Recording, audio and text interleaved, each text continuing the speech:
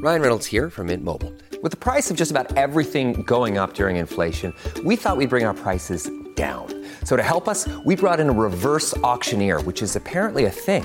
Mint Mobile Unlimited Premium Wireless. How to get 30, 30, bit to get 30, bit to get 20, 20, 20, bit to get 20, 20, bit to get 15, 15, 15, 15, just $15 a month? Sold! Give it a try at mintmobile.com/switch. $45 up front for 3 months plus taxes and fees. Promo rate for new customers for limited time. Unlimited more than 40 gigabytes per month. Slows full terms at mintmobile.com.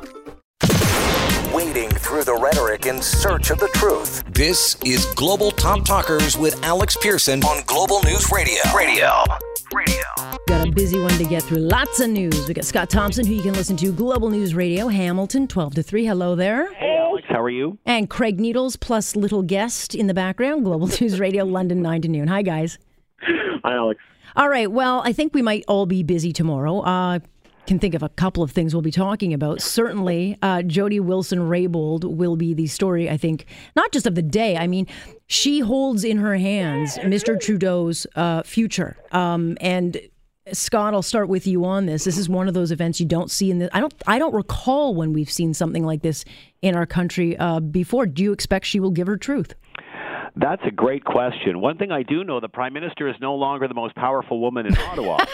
Jody Wilson-Raybould is. Yeah. Hey, listen, no one... Well, he got the vagina he always wanted, yeah. Exactly. Nobody puts anybody on a stand without knowing what they're going to say. So, A, either we're going to get a watered-down version, or the Liberals are going to be standing by with napkins when she spills all the milk. Is she going to speak her mind and cripple her party heading into the next election? I don't think so. What does she want? Butts out? I think that's been accomplished. I think they'll wrap that up in a nice little bow and try to send everybody on their way. What will be interesting is, after what she does say, how the Prime Minister reacts to it. And, you know, how he juggles the whole SNC-Lavalin case in this, as Quebec decides, is this institution more powerful than the rule of law? So it's going to be a fascinating couple of days. What would be really great is if once she stands up and leaves the chair, the Prime Minister slides in behind her. Well, it's nice and warm, and he answers some questions too. Yeah, I mean, but Craig, the bottom line is she has been driving the narrative without as much as moving her mouth once. I mean, she has literally said nothing and driven this Prime Minister's office in circles. Well, yeah, and it drove them to lose one of their most valuable people. I just don't know if she can go up there and say, well, nothing bad happened. Like, we know she resigned, and we know she resigned in the middle of it. I don't think that she's silly enough to think that it would sound credible for her to say, no, I was never pressured and everything was fine. I've always gotten along with the Prime Minister's office. Now, I think it might be plausible that they just say that, oh, this is all Jerry Butt's fault, and he's the one that has to fall on the sword for this. He's already out of a job, so whatever. Maybe that's how this goes. But I don't think she's going to go up there and say everything was fine, everything is hunky-dory, because she knows that none of us would believe her. No, but, you know, it's interesting. I don't think she's going to say nothing. No one lays out 30 minutes of nothing. You know what I mean? So even just in her opening, something's going to be said. But again, how much is she? What is she going to do to her party here? I mean, and are they going to stand up and let her literally ruin their chances of winning the next election? They can't stop. Well, they can't stop her. Look, they've had these people have had 3 weeks. She went and spoke to them at cabinet and laid out her case, as I understand. They must have an exit plan. The Liberals must have. Yeah. She's going to say this. We're going to say that. Maybe. Yeah. Well, again, but.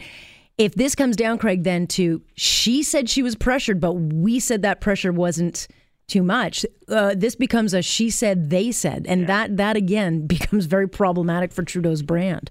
Well, does he just say that Jody experienced interaction differently? That will be an attack ad. Is that the way this goes? I don't know, but I think that it would be... It's going to be incredible theater. That much I do know. Yeah, for sure. And, you know, for those who don't really feel like this is being heard, Ipsos, or Angus Reid has done some polling, which kind of bolsters our Ipsos polling that we did last week. And that was when the whole scandal was just a couple of days old. But LavScam is starting to stick. 66% of those polls say there is a bigger scandal here. And the Conservatives now have a 7% lead over the Libs. Now, this can all change. Polls don't mean much, certainly not 8 months out to an election. But I think more people are paying attention to this, Scott, than we think we give credit.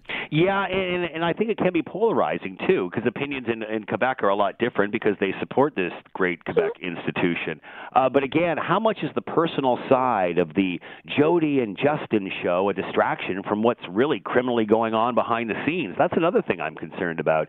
The Jody and Justin show kind of takes away from what really happened, not only behind the scenes, but what's going on with this company. Mm-hmm.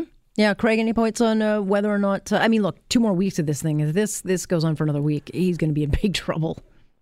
Yeah, I would think so. I think that at least part of this, for a portion of the electorate, it might be a little too complicated for them to say, oh, we'll have to vote these people out because I'm mad about this. But it's something that is going to kind of hang over the entire ordeal here and the entire process up until October. And I think that we might be seeing them leak in the polls for other reasons that have nothing to do with this. Yeah. I think that there are a lot of parts of the coalition that they used to get elected that they have ticked off over the last 3 years. Yeah. So I think... What, like Indigenous people? Well, sure, them. Yeah. And if you want to say women, sure, women? you can talk about them. You can talk about the West, people who are looking for improved care for veterans, whatever it happens to be. There are a lot of folks who are ticked off, who are not happy with the way things are going. Yeah. So they might be bleeding support for a lot of reasons. But they're happy in Quebec, you know? Yeah. I don't want to let go of this one. This is a very big headline for Ontario, but big changes, of course, coming to healthcare. I think the first big step of overhauling healthcare is obviously getting rid of these agencies. This is not an overnight fix, but I think a lot of the problems were the things like e-health, which we blew $8 billion on and got zero results. And I say, bring it on, Craig. Let's get rid of some of this sludge. Oh, I'm more than in favor of getting rid of the sludge. I think there are some unanswered questions here, and I would like to know how much we're going to save and what we could do with the reinvestment of those savings. I think that there are some details here that I'd really like to have. Yeah. But if you want to say, hey, we're spending a lot more money on administration in the healthcare system than we should when it comes to a dollar-for-dollar situation, I'm very much on board with that. Yeah, Scott, I don't get the sense that we're actually saving any money. I don't think that's possible in healthcare, but I would be welcome to have it spent better. You know, for over a decade, for 15 years now, Ontario has been complaining about the healthcare system, long wait times, hallway medicine, battles with doctors and nurses. There's nothing new here. We've been repeating the same thing for over a decade now. So now the PC government's come out and they're saying, well, you know, we think everybody's operating in a silo. We need everybody together under one umbrella, because the money's not going to the front lines. It's going to the administrative bureaucracy that sucks this whole thing dry. So finally, they're trying to come up with something and merge them under one umbrella. And you get all this whining coming out of the left, like, my goodness, what do you want, another 15 years of what we've just been doing? We've had 15 years of Liberal rule with both McGuinty and Wynne, and nothing has changed here. Why keep repeating the same mistakes over and over and over again? People voted for change. No one expected this to be easy. We have to move forward with something. We can't keep doing the same thing. Nope. And here's what I want. I want there to be less money. Because when I go to a hospital, I don't want to see a bean counter. I don't want to see a pencil pusher. I want to see a doctor. I want to see a nurse. I want there to be less money spent on the bean counters and more money to be spent on the doctors and the nurses. I don't think it's too hard an equation, and I think we're all better off if that's the way we go. We'll see if this is the plan that leads us there. Yeah, I totally agree. Like, just get me in, get me out, and get me home. And that's, I think, what everyone wants. All right, guys, got to leave it there, but I thank you, and we'll, of course, wait for the details to spill out over the next few days. Appreciate it. 99, Alex. Scott Thompson and, of course, Craig Needles, who you can listen to on our Global News sister stations in Hamilton as well as London. You're listening to On Point with Alex Pearson on Global News Radio.